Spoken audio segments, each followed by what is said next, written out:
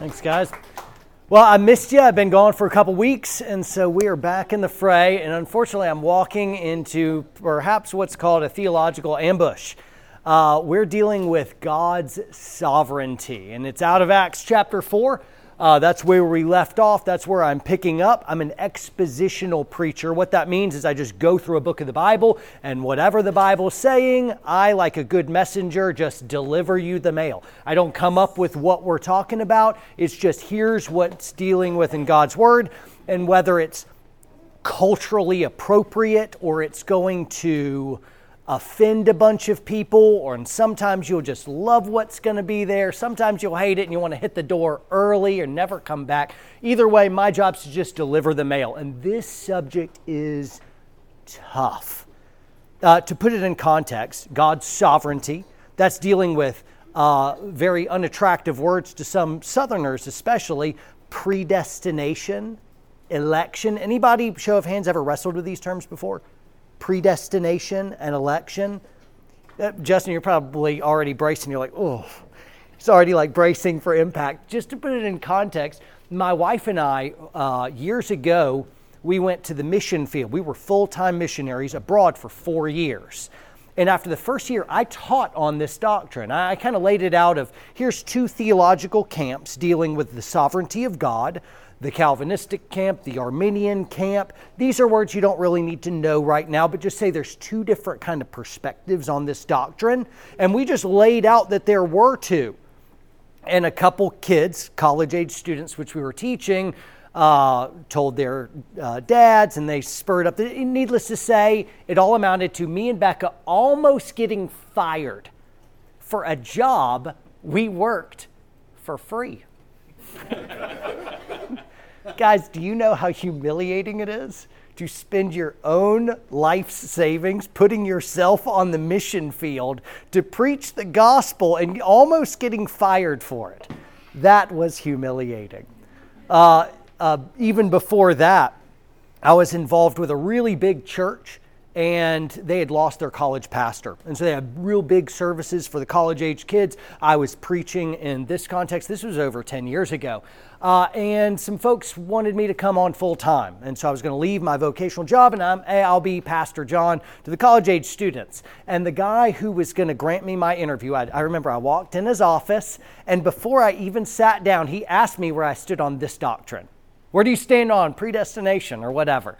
And before I even got in my seat, the interview was over. Boom. Churches have separated over this doctrine. My wife grew up in a church, and because the pastor even mentioned some of these words, which are biblical words, he got fired and shipped off. Churches have broken up on this, and what I'm counting on is all of us would be okay to wrestle with something that's a little bit uncomfortable. Can I trust you to just do that this morning? Some of you will be kind of like, what's the big deal of like, yeah, it's kind of obvious. Others of you, it may wreck you a little bit more, but that's okay to wrestle with important theological issues, because what's at stake here is how we view our Bible, how we view our God. And if we do this right, if we land this plane right, what's going to happen is our view of God and ourselves, our view of God is going to be stretched. God, who is a certain size in your minds and hearts today, is going to get bigger. And if that happens, everything changes. That's called worship, right? And so we're going to dive into the text. We're picking up in Acts chapter 4, verse 23 through 31. I'll read it. Oh, but background. Peter and John were preaching the gospel. This is in Jerusalem. Revival is breaking out. The first time he preached outside the temple in Solomon's portico, 3,000 people converted. Then he preached again, and 5,000 converted. In just a very short amount of time, people are converting from Judaism, and this is like in downtown Jerusalem, Temple Mount, and they're becoming Christians.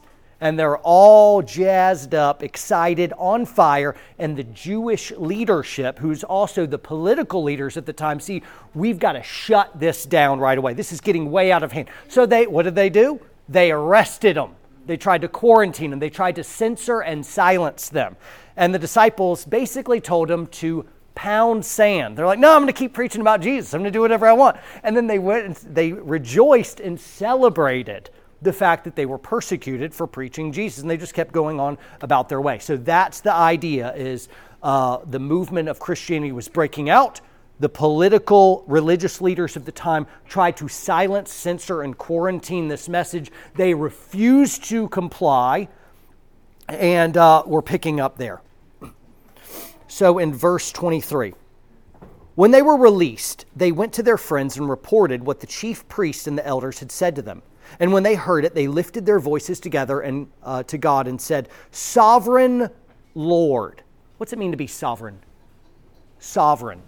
Sovereign means basically in charge of everything. Everything's under your authority. Sovereign Lord, who made the heaven and earth and the sea and everything in them, who through the mouth of our father David your servant said by the Holy Spirit, "Why did the Gentiles rage and the peoples plot in vain? The kings of the earth set themselves, and the rulers were gathered together against the Lord and against his anointed. For truly in this city there were gathered together against your holy servant Jesus, whom you anointed, both Herod and Pontius Pilate, along with the Gentiles and the people of Israel, to do whatever your hand and your plan had predestined to take place." That was a big mouthful. Let me unpack it. Basically, it's saying, hey, all the kings of the earth, the rulers, oppose God. There is the kingdom of God, and this is whatever the governments are saying. Whatever the rulers, whatever the powerful people, back in King David's day, they were resisting God and teaming up against him. And guess what? Right here in the disciples' day, in Jesus' day as well, doing the exact same thing, resisting God. And what the disciples' view here is, what Peter is basically saying is, the kings of the earth have nothing on the amazing sovereignty, the control and the power of God, who created the heavens and the seas, and he's in charge. And then he says something very curious. He says, he anointed both Herod and Pilate to do whatever his hand and his plan had predestined to take place. Now, typically you think about an anointing, you're like, oh, Peter was anointed to preach the gospel. It's like the good anointing.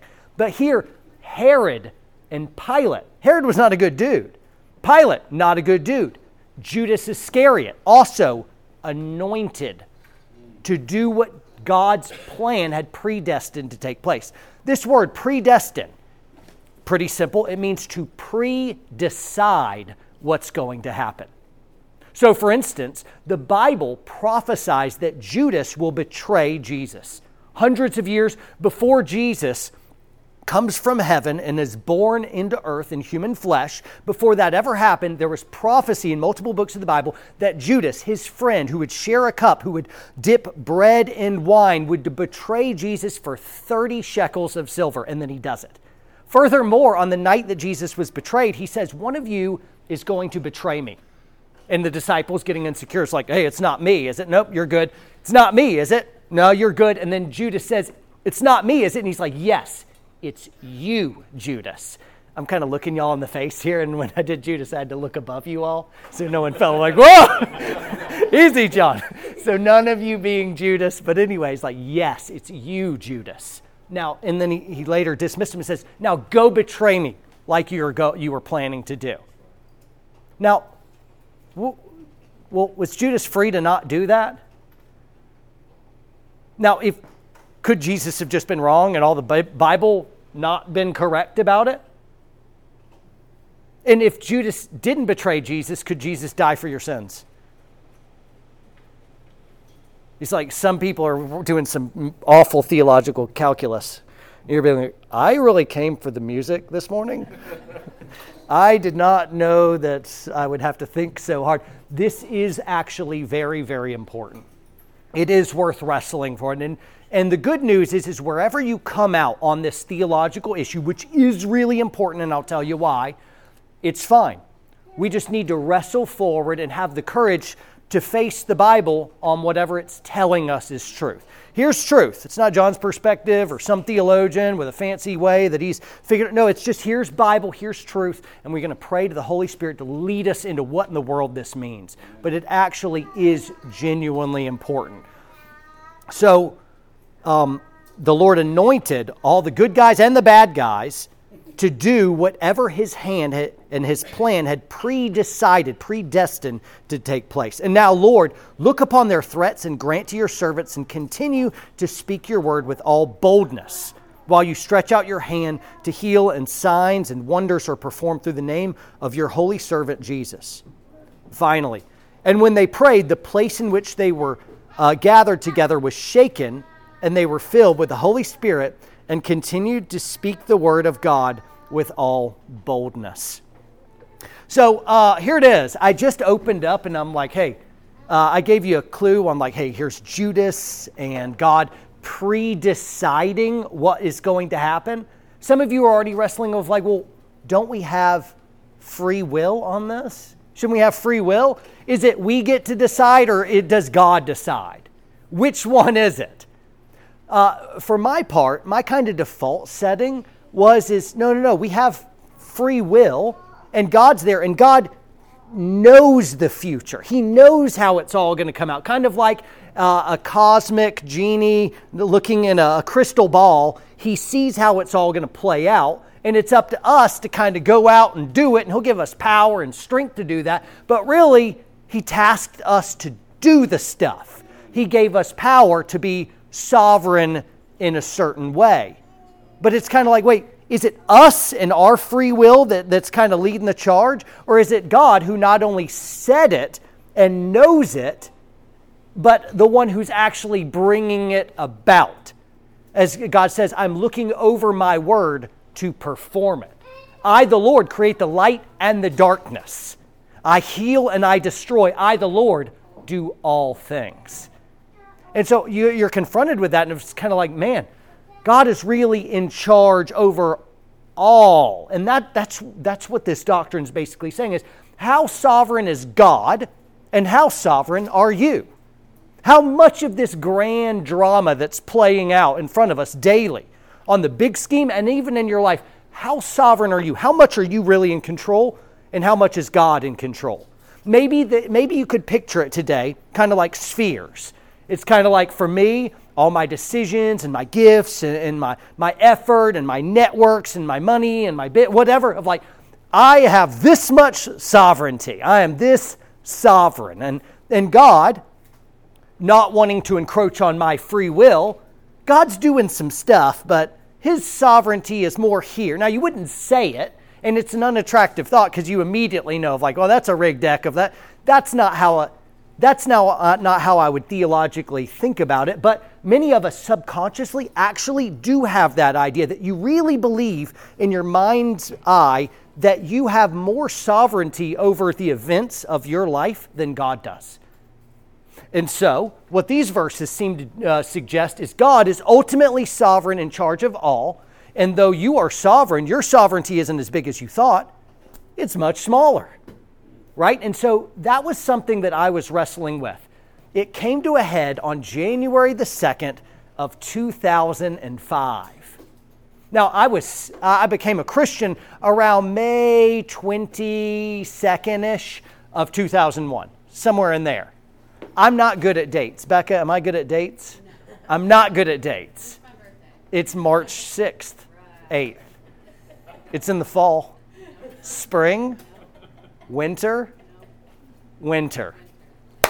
First try. Yeah, I'm not very good with dates. I do know her birthday. It's dudes, I'm playing 4D chess up here. I always say my wife's birthday wrong, so in case one day I get it wrong, it'll look like I was just making a joke. So I've built in an alibi, right? This is all jokes. I don't remember dates very well, but I remember on January 2nd of 2005, I was having a phone call with my mentor, Kevin. He'd kind of been helping me along in the faith, and he was teaching on this doctrine to me on this thing, and I couldn't believe what I was hearing. Here's a guy who'd been to seminary and Bible school, and real sharp guy, and we'd been to war together, and we were buddies and done rock climbing stuff. We went way back. Very bright guy. And the fact that he was talking about this predestined stuff, it seemed ridiculous to me. And so what would happen is Kevin would give me a verse of Scripture. And then I would go off for 15 minutes telling him what that really meant and how my free will was actually right here. And I would basically explain away verses that, frankly, I found uncomfortable. And then he would quote another and another. And we probably talked for over an hour. I'm pacing my room. I literally remember pacing my room, and I was getting more and more agitated at him. My voice was getting upset. I was invested in this. I was a young Christian. I was on fire for the Lord. I was doing all kinds of ministry, and my blood was up. Because what he was doing is he was taking this beautiful kind of boxed-in image of who God was and what God was responsible for and who I was and what I was responsible for, and he was taking a jackhammer to it. He was destroying it, and it was very upsetting to me because I felt like what he was saying, it was so clean and it fit so well. And after a while, I'm like, Kevin, how can you believe what you're saying? He's like, John, I'm the only one quoting scripture here. And I realized in an hour of discussion, it's true. He would just quote Bible, Bible, Bible, and I'd do philosophy, philosophy, philosophy, and go back, Bible, Bible, Bible. He was the only one quoting Bible. And it wrecked me. So after that phone call, I was such a punk. I still am, really. I still am. But I would go to church, and I remember serving. I was participating, serving in this ministry, and there was something benign. I remember someone asked me to help set up, of like, hey, John, can you help unstack some chairs for people coming in? And I remember this childishly, I said, I don't know. I don't know if I was predestined to do that. It's a true story. That's a true story. I had this chip on my shoulder. I was wrestling with this doctrine. I didn't like the idea of something that would have been kind of settled for me getting smashed up and torn up. Let me give you some verses that Kevin quoted to me. There is, first off, before I go there, I want to say some things that basically had stood out to me. I recognize that we do, in fact, have free will. In fact, it's everywhere in the Bible. Adam is brought in front of all the animals, and God says, hey, name all the animals. And then the Lord watched to see what he would name them. We have a free will. God's allowing us to participate in this cosmic drama going out. So I recognize that. I also recognize God is good and God doesn't do evil. And so if evil is done, if it's a rigged deck and we don't have free will at all, and it's just all determined, well, then God is actually doing all the evil and God would be evil. So instead, God may make us, and then we do evil, but he's the cause behind the cause and not the cause itself. So he's still sovereign over the event, but he isn't actually doing the evil. It's kind of like if my son went and robbed a bank. Don't rob a bank, boy. You hear me? Yes, sir. No robbing banks. Good. So we have covered that. We're good to go. Not a future bank robber right here. But if he did, now he would be responsible for his crimes. I didn't do that, but if me and his mama hadn't gotten together, he wouldn't be there to even rob a bank one day. So I'm the cause behind the cause, but I'm not responsible for the bank robbery, right? Unless I was like getaway driver. This is where my wife rolls her eyes at me. I'm sorry, I mean to be good. I mean to be good. So anyway, I would be still kind of a cause behind the cause. So I'm still maintaining here that we have free will. I misunderstood what Kevin was coaching me on because I didn't see a way to fit this in. I felt like, okay, well, if God is pre-deciding and predestining, if he is electing that some people go to heaven and the other people don't go to heaven, it felt like a rigged deck. It felt to me like free will didn't even exist. Now, what I recognize and what I maintain is these two things are true at the same time. One is we have free will. You do. And a second thing is God is all-powerful in control. It's not that he just knows the future. It's that he is bringing about a beautiful plan for the fullness of time to unite all things in heaven and earth to himself. He has a plan, and he's making it happen. He's not a leader that allows us to go forward while he's sitting back cheering us on, hoping we do the right stuff. He is the brave war captain with a plan, a strategic and tactical plan, who is spearheading into battle and inviting us to come behind him. His sovereignty is over our free will. Our free will, as a smaller sphere, exists inside the infinite great sovereignty and plan of God. So you still have free will. You just thought your free will was this and God's sovereignty was this, when really God's sovereignty is this and your free will is this. You get the idea? What needs to happen this morning is your view of yourself needs to shrink and your view of God needs to grow. Now, in this beautiful doctrine of how in charge God really is, how sovereign really God is, now we'll know that God is really working all things together for the good of those who love him and are called according to his purpose. It's that God is really the author of salvation. It's God's glory. God gets all the credit, and we don't. Otherwise, we may use this spiritualized language like, oh, it's the Lord, but you're like, it's actually me. No, it really isn't you. He lets us participate.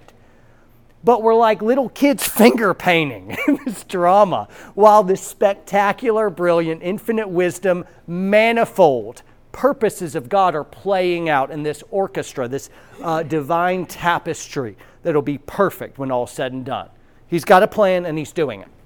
So we have free will. It's good to go. It's a paradox how they both exist. One thing here, let me just riff on this a moment. Free will, it happens inside time in a time sequential event. It's kind of like I can do some goofy stuff, and if I ask you, like, all right, what did I just do? And I spun a chair around. I'm like, all right, when? It's like, all right, it's Sunday. But if we didn't really have time to think about, like if we were outside of time, it's like, well, where is the chair in eternity, future, and past? You're like, well, the chair is yet to ever be made, or the chair's actually been swept away into oblivion, or it's kind of like if we're outside of time, it's hard to even think about simple time sequential stuff. So we recognize our free will is in a certain place at a certain time, It's boxed in the universe we know. Whereas God's sovereign plan and purpose happens before the universe even began. Of how could an all-powerful God, all-knowing, think the same way you and I do in our free will continuum? How could that possibly be? If he did, I'd think, we made him up. But the fact that God is outside of time, of course the way he thinks and plans is going to be completely different than the way we do. Do you understand that? And in this way, God's perfect sovereign plan is almost in a different plane of existence than you and our free will. Therefore, where it looks contradictory, it's really just mysteriously paradoxical in a beautiful way. I don't know how it exists, but you're 100% free. God says, repent and believe. And that's an honest request. Repent and believe, as he desires none to perish, but all to come to a lasting knowledge of him. It's a real thing. Repent and believe, right? But also, the Lamb's Book of Life was written before the foundation of the world, and there's no eraser marks in there. Your name is there or it is not. Got it? I don't know how both of these are true. I know that they are. Got it? All right, very good. It's like the Trinity. How can you be 3 in 1 and 1 in 3? I don't know. I don't know. But I would expect that an infinite creator, far beyond my own understanding, his entire makeup would be so otherworldly and incomprehensible to me that it should give me a little bit of friction that, God is ontologically completely different than anything I could even imagine. There's nothing in creation to compare him to. And actually, it's a good apologetic for the existence of God. If you could perfectly kind of decipher the nature and inner workings of God, it's probably because you made him up, like the pagans, who just take mankind and write them large. Nope, God is not like that. And I don't understand the Trinity. And I don't understand how this works. But I know it's true. I know God is sovereign, and you're responsible for what you do and don't do on this earth. Cool? Thank you, son. I like you. Another donut for you after this. None for y'all. Nobody else applauded. Those donuts are just for my son. True story, my wife and I bought you those donuts this morning. Now, normally I wouldn't seek credit, But I'm preaching on predestination, and I thought you might not like me at the end of the day. So it is actually a bribe. This is my bribe. If you're mad at me, I got you donuts. Cool? So we're all nice. Now, some of you are smugly thinking, yeah, but you were predestined to get those donuts before the foundation of the world. And I would say, yes, that's true. Back on topic. Here we go. All right. My first point was you do have free will. You are responsible for your actions here on this earth for eternity. The second point is God is sovereign overall. He doesn't just know the future. He is causing the future. He has a plan. I'd like you to go to Matthew chapter 10. It says this. Let's skip ahead. There we go. Are not 2 sparrows sold for a penny? And not one of them will fall to the ground apart from your Father. But even the hairs on your head are numbered. Look at this. This is Jesus saying, not a bird falls to the ground apart from God's will. How in charge is God? Just how in charge is He? How involved into the daily minutia of our existence is God's actual cosmic plan? The deist believe that He's kind of kicked back. He created it all, wound it all up, set it off into space, and He sits back eating popcorn, granting some blessings here and there, reaching out here and there, but all in all is kind of uninvolved, and it's up to us. That's the deistic conception of God.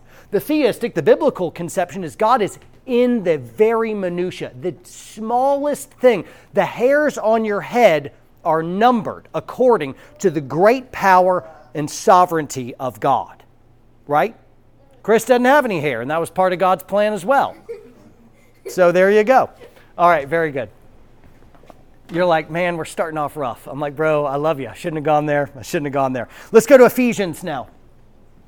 Even as He chose us in Him before the foundations of the world, that we should be holy and blameless before Him. In love, He predestined us for adoption to Himself as sons through Jesus Christ, according to the purpose of His will. In Him, now it jumps to verse 11. In Him we have obtained an inheritance, having been predestined according to the purpose of Him who works all things to the counsel of His will. You see it? I'll do one more, and this is Romans 9, and this is heavy. If there was any doubt on the sovereignty of God, this would put it all to bed. And I didn't put it on the screen. It's a good bit of text, but if you have your Bible, you can follow along. And Romans chapter 9, verse 10. And not only so, but also when Rebekah had conceived children by one man, our forefather Isaac, though they were not yet born, and had done nothing either good or bad, in order that God's purpose of election might continue. Now, election, so there's predestination. That means the hairs on your head are numbered, not a bird falls to the ground, apart from the will of God. Predestined means everything predestined, but when it deals with God's plan applied to people, we call His predestination on people election. Just like God chose the Jews. God elected the Jews. The word choose and elect, it's the same. God chose the Jews. God elected the Jews. The same theological sentiment. Now, in Ezekiel, we find out that God chose the Jews not because they were awesome, but because they were more stubborn than all the other nations. And so He wanted to show His own glory and awesomeness to be able to convert the most stubborn people on the planet. And so it wasn't because the Jews were awesome. And similarly here it says, hey, though Jacob and Esau, before they were ever born and had never done anything right or wrong, I chose Jacob and not Esau. Keeping on going. Now, what then shall we say? Is there injustice on God's part? See, Paul, the writer of the book of Romans here, is anticipating that we humans would have a problem with this. He's like, hey, whoa, is God unjust here? For he says to Moses, I will have mercy on whom I have mercy, and I will have compassion on whom I have compassion. This is so anti-American to us. To us, we believe in our freedom and our autonomy, and we want to believe that it's all kind of up to us. But here, it's just arbitrarily God saying, hey, guess what? I show compassion to who I want, and I drop the hammer on those I want. It's all mine. I get to do whatever I want to do, however I want to do it. And that is not attractive to us, is it? We start more of the humanistic perspective. So this can be a little bit grating on us. So then it depends not on human will. You could say free will. It depends not on human will or effort, but on God who has mercy. For the scripture says to Pharaoh, for this very purpose I have raised you up, that I might show my power in you, and that my name might be proclaimed in all the earth. So then he who has mercy on whoever he wills, and he hardens whoever he wills.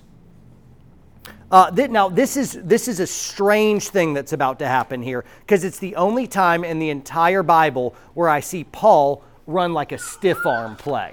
If you know anything about football, like somebody's running with the ball, and someone goes to tackle them, and they put out an arm and stiff arm them, and then run right by. This is the first time and only time I ever see Paul do this in the New Testament. He says this, you will say to me then, why does he still find fault if God's electing who goes to heaven and who doesn't? For who can resist his will? And then he says this, but who are you, O man, to answer back to God? Will what is molded say to its molder, why have you made me like this? Has the potter no right over the clay to make out of the same lump one vessel for honorable use and one for dishonorable use? Basically, I think what's happening here is Paul's recognizing that we are mingling with mysteries that our hardware is not able to actually run that program. We just can't do it. We can't imagine the infinite expanse of space and time. We just can't. We can't run that program. And similarly, we're just not going to understand this. Now, I want to give it a go, though. I want to give a picture of kind of what it looks like for God electing people. Sound good? How many of you are uncomfortable right now? Okay, very good. Me and Will have talked about this a good bit. All right, so the Bible says this. In Romans chapter 3, it says, for all have sinned, fall short of the glory of God. No one seeks after God, no, not one. From prophet to priest, everyone deals corruptly. The heart is deceitful beyond all measure. All of your righteousness is like filthy rags. No one enters suit justly, no, not one. This isn't Romans 3. I just strung together about 8 different verses that tell you that you're terrible. And that no one seeks after God, no, not one. That's the plight. This is basically what happens. All humanity is right here. Here is God, and here is perdition. Here's destruction, here's ruin, here's sinfulness. And on the command go, on the command start, mankind runs toward destruction. That's what's happening.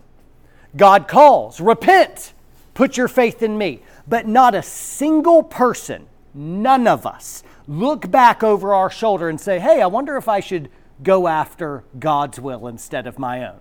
No one seeks after God, no, not one. That's what the Bible's saying. We all immediately, without looking back, without slowing down, run towards sin. That's what we do. The problem is some of us don't even feel that. And the problem is with that is we can't decipher how bad we really are in the eyes of infinite goodness. If God is of pure eyes that he can look on evil, if he's infinite in nature and he's also good, then he's infinitely good. So even when you think you're being good, it actually looks evil to God. Only God is good. Jesus was confronted with this when somebody says to him, good teacher. And he says, wait, why do you call me good? No one is good but God alone. No one's good but God alone, right? And so what happens on the command go, we all run toward destruction. Now what the Bible says is God in love reaches out and grabs us by our shirt collars and jerks us back. And he says, nope, You're coming with me, and you're coming with me, and you're coming with me. And this is what we call election.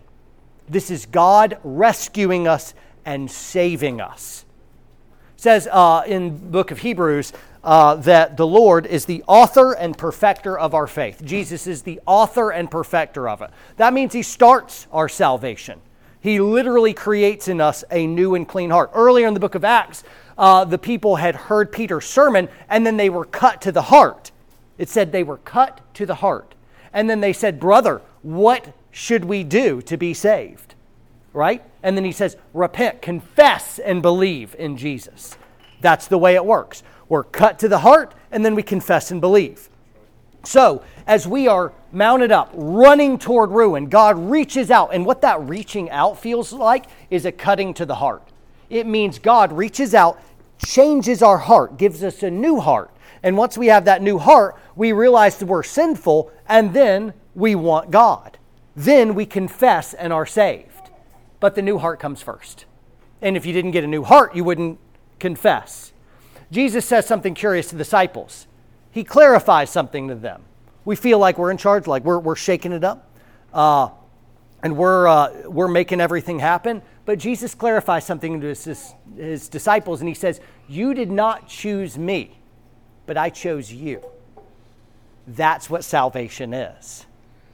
There's a great reformer in the 1500s who said the only thing you contributed to your own salvation was the sin that made it necessary.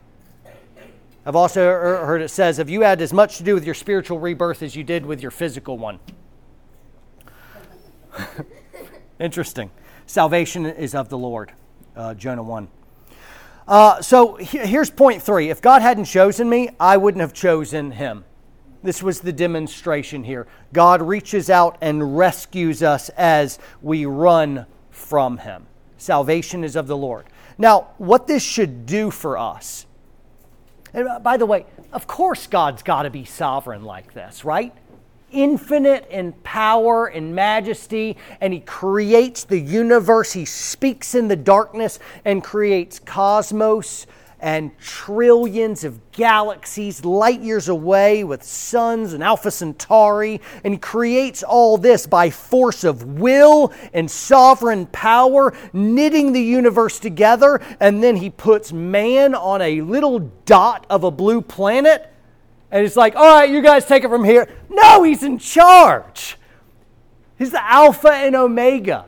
Brilliant, infinite in wisdom. And he recognized when humanity went bad, if he didn't impress on us his plan to save us, no one would ever go to heaven. Now, some folks would still smugly say, well, why doesn't he choose everyone?